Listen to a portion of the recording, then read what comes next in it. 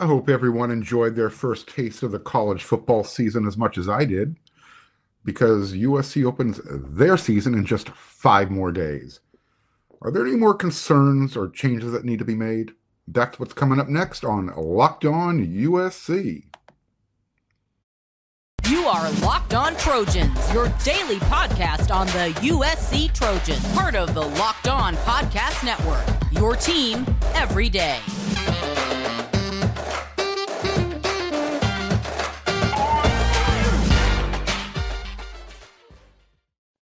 Fight on, everyone. And I'm your host, Mark Holkin. Thanks for making Locked On USC your first listen every day. Whether you're watching on YouTube or wherever you download your podcast, we're always free, and we're glad you're here watching. Thanks for coming along for the ride. If you are watching on YouTube, hit that subscribe button. Let me know how much you're enjoying the show.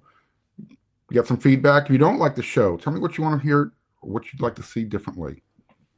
Without you, I'm just wasting my time.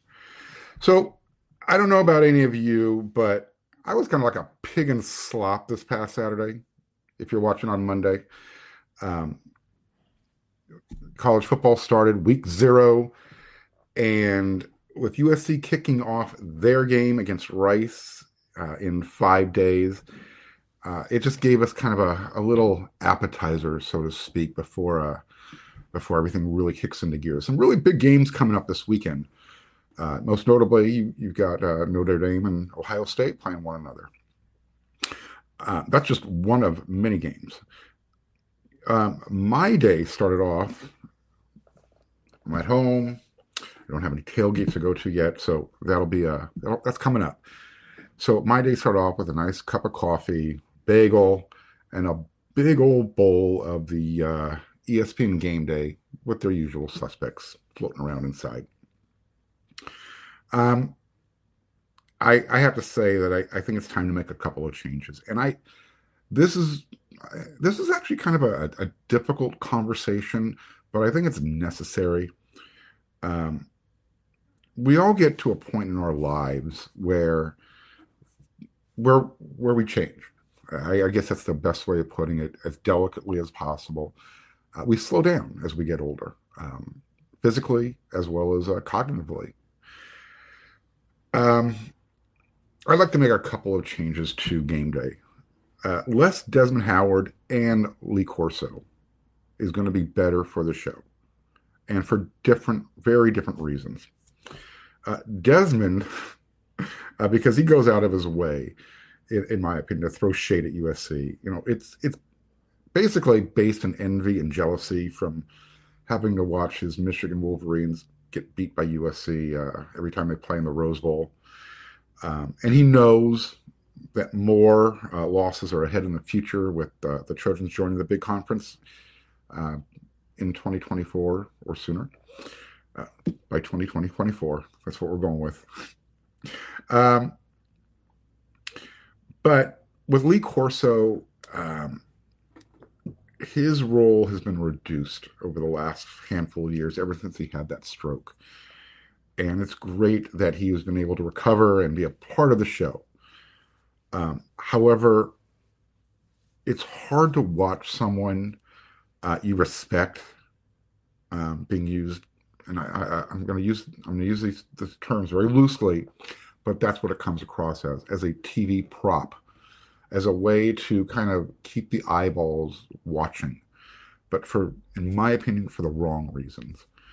I'm going to do something a little unorthodox here. I'm going to read to you my Sunday takeaway just on this topic. I wrote about this on wearesc.com. This was part of what we call my Sunday takeaway. It's one of my opinion pieces.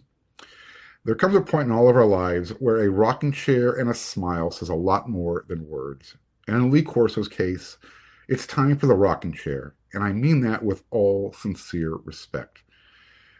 When I began the start of my 2022 college football season by watching bits and pieces of ESPN's Game Day, I was reclining comfortably in my chair with a bagel and a cup of coffee. Then I became uncomfortable. It's easy to turn down the TV when Desmond Howard is going out of his way to be annoying, which he's been known to occasionally do. However, for me, it's different with Lee Corso. It would be disrespectful to mute the sound or to change the channel. He's a living legend, but he's also struggling, and it's hard to watch. At least, and I know I'm not the only one who holds his opinion, but I might be one of the few who has a platform to express the opinion. The former head coach, he means as much to our Saturday mornings as watching the Wazoo Old Crimson Flag making its cameo appearance on game day. I mean, he is a part of that fabric, that quilt that Desmond Howard so eloquently brought up and mentioned during one of the segments, the Biza quilt. Check it out. But Lee is the main reason why we watch 90 minutes of team breakdowns.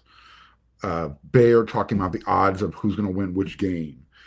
And one of my favorite segments is always those inspirational stories that they talk about. That's how we learn about the fans waving to the Children's Hospital in Iowa at Kinnick Stadium. It's those types of stories that I tune into for game day.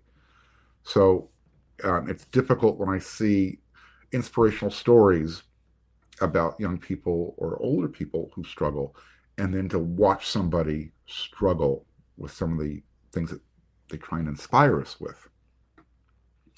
It's a strange juxtaposition. So, Corso, he's the main reason why we watch. We sit through 90 minutes of all that so we can get to the highlight of the show. When Lee picks that winning team, and right before he puts over that winning mascot that he's choosing for the game of the day. It's part of Americana. I mean, it's literally what the crowd shows up for. It might be time to make a change. Following so if anybody who's been watching game day for these last few years, you wouldn't be honest with yourself if you wouldn't say that Corso has been declining physically as well as cognitively, and as a result, so has his role on the show. But following the most recent ESPN Game Day telecast on Saturday, I think it's time for change, and it's time to make Lee Corso more comfortable during the show. Not just for the fans, but I think for himself. It's hard for me to ask for this change. As I mentioned, he's a part of college football. You hate to see someone go out like this, especially when you respect someone the way you do. I guess the best analogy I can make for this,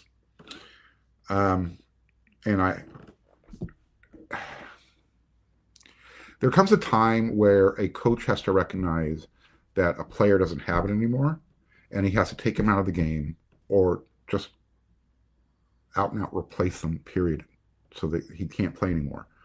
I think it's come to the point now where Kirk Herbstreit or somebody has to, in the most gentle way possible, and where everybody can stand up and give a standing ovation, walk Lee Corso off the set, or put him in a role sitting in a room in that rocking chair with that big smile and all those mascot heads above him on his trophy wall. Let that be his role. Pick the trophy head, put it on. But I'm hesitant to put him in a position where he needs to try and have a segment to himself. I think we're past that. And I'm hoping some changes are made with that. So I know that was a little heavy, but again, I wanted to really enjoy my first weekend of college football, and I did. Don't get me wrong, but it was a rough start. And let's just hope that if Lee is part of the game day show for the rest of the season, that some adjustments are made. I think it's necessary. So something else that's really necessary. This is a word I want to talk to you from about if you feel different, you drive different. Drive high, get a DUI. This is a word from the National Highway Traffic Safety Administration. Sorry for the giggle. However, are you one of those people who thinks it's okay to drive stoned? What's the worst thing can happen? You can end up driving below the speed limit. It's no big deal, right? Wrong. The truth is your reaction times slow way down when you're high. You not only put yourself in danger, but everyone around you. Talk about a buzzkill. Stop kidding yourself. It's not okay to drive high. If you've been using marijuana in any form, do not get behind the wheel. If you feel different, you drive different. Drive high, get a DUI. All right. So let's talk about USC. Why not, right? They play a game in 5 days. Concerns. Are there any? I think there's always going to be concerns throughout the year, and it's always going to come back to my primary concern, which is depth. And depth along the offensive line could be a concern if my sources are accurate, and I have zero reason to doubt their accuracy. Two players, as of right now, I'm recording this on a Sunday evening, so you can be watching this Monday or listening to this Monday morning. First listen, because you get me and Locked on USC 5 days a week. There are two players who are a part of the two deep on the offensive line who are currently dealing with an injury. Pardon me. I am not going to announce any names. It's not necessary. If the coach wanted the names out there, he would have made it public knowledge.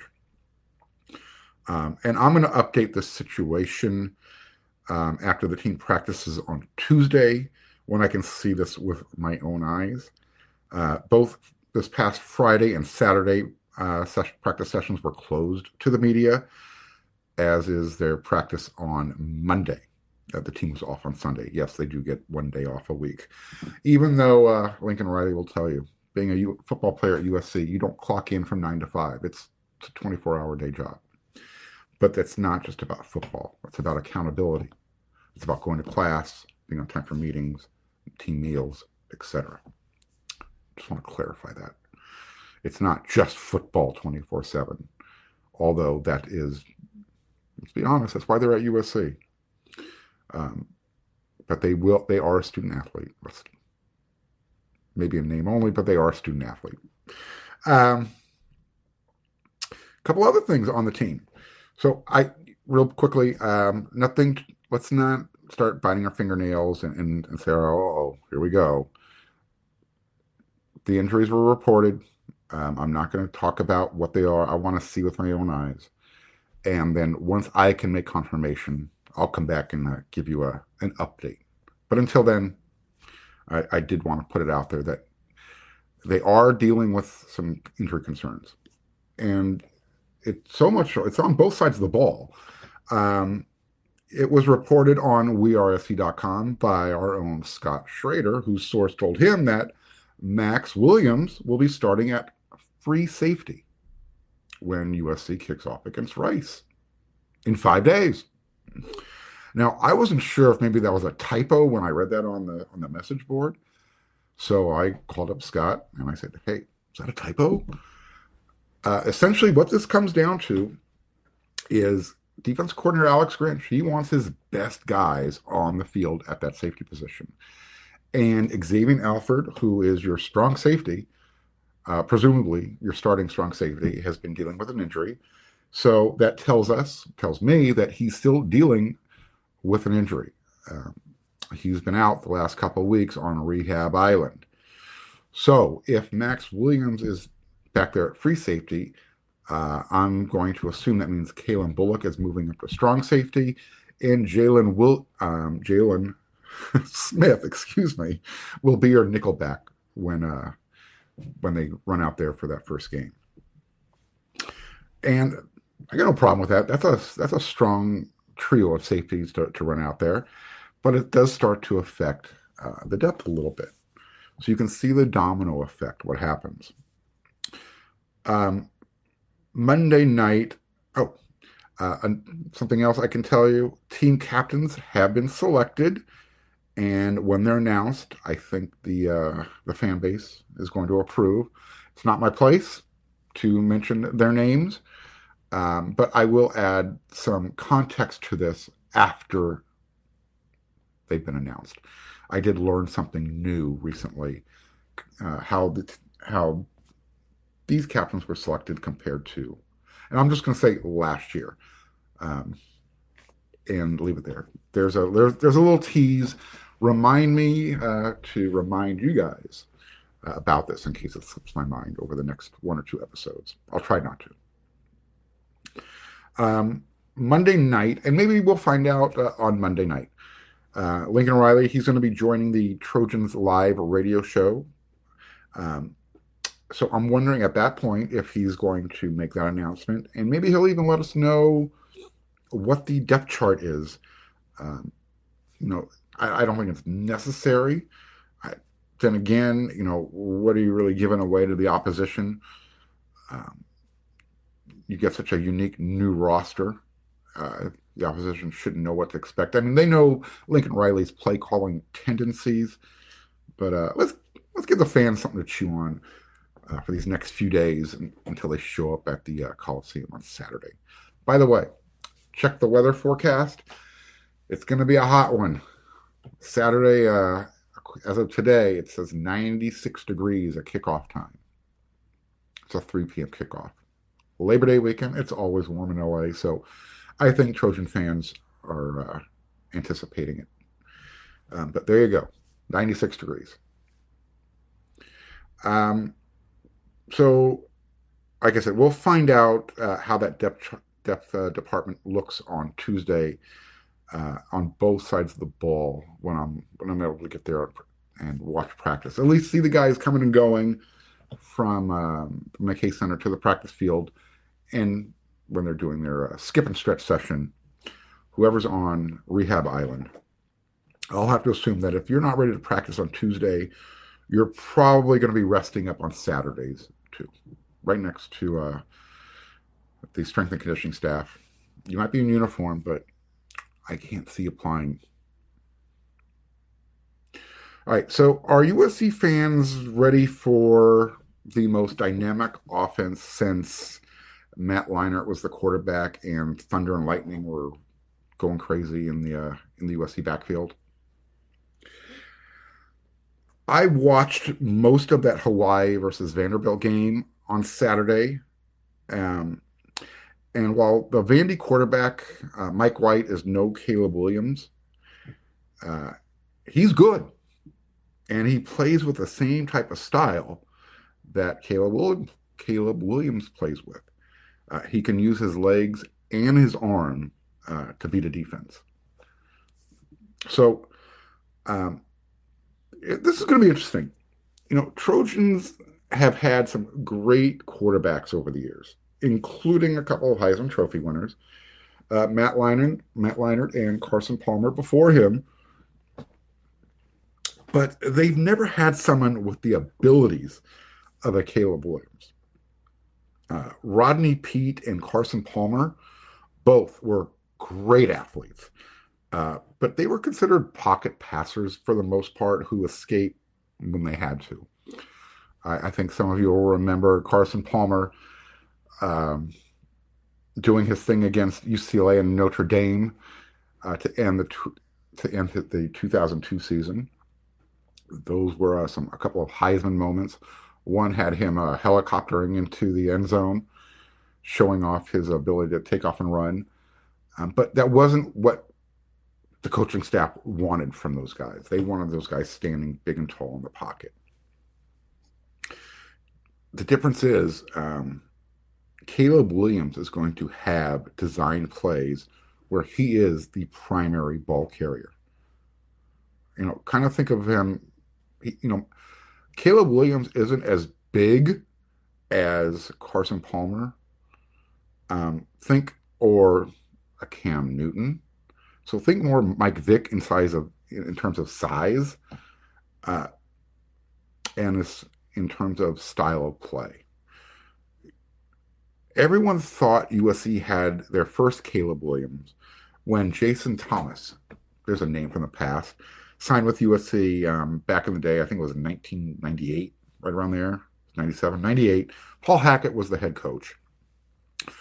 When he came out of Dominguez High School in Compton, in fact, he was Cam Newton before Cam Newton. 6'4", 220, 225 pounds. Jason Thomas was a dual sport athlete, a really good one. As I said, 6'4", 220 pounds. He played on the same high school basketball team that had Tayshaun Prince and Kenny Bruner. Tayshaun Prince played at Kentucky and then went on to have a prolific NBA career with the Detroit Pistons. Kenny Bruner, if I remember correctly off the top of my head, ended up at Fresno State.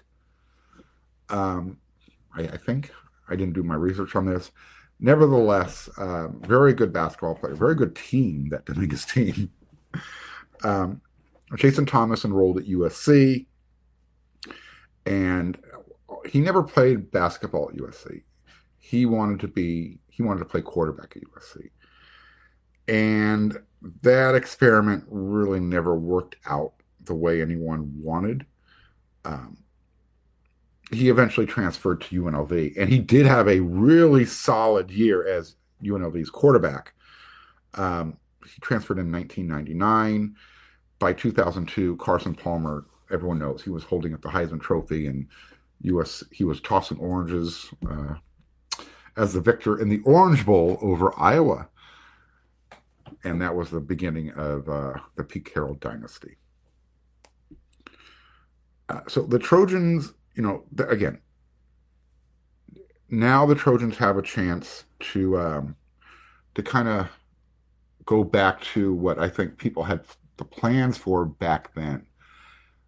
You had an athlete that at quarterback that USC had never seen before, not in the mold of a Jason Thomas. The game has changed dramatically in 20 years. It is a offensive friendly game.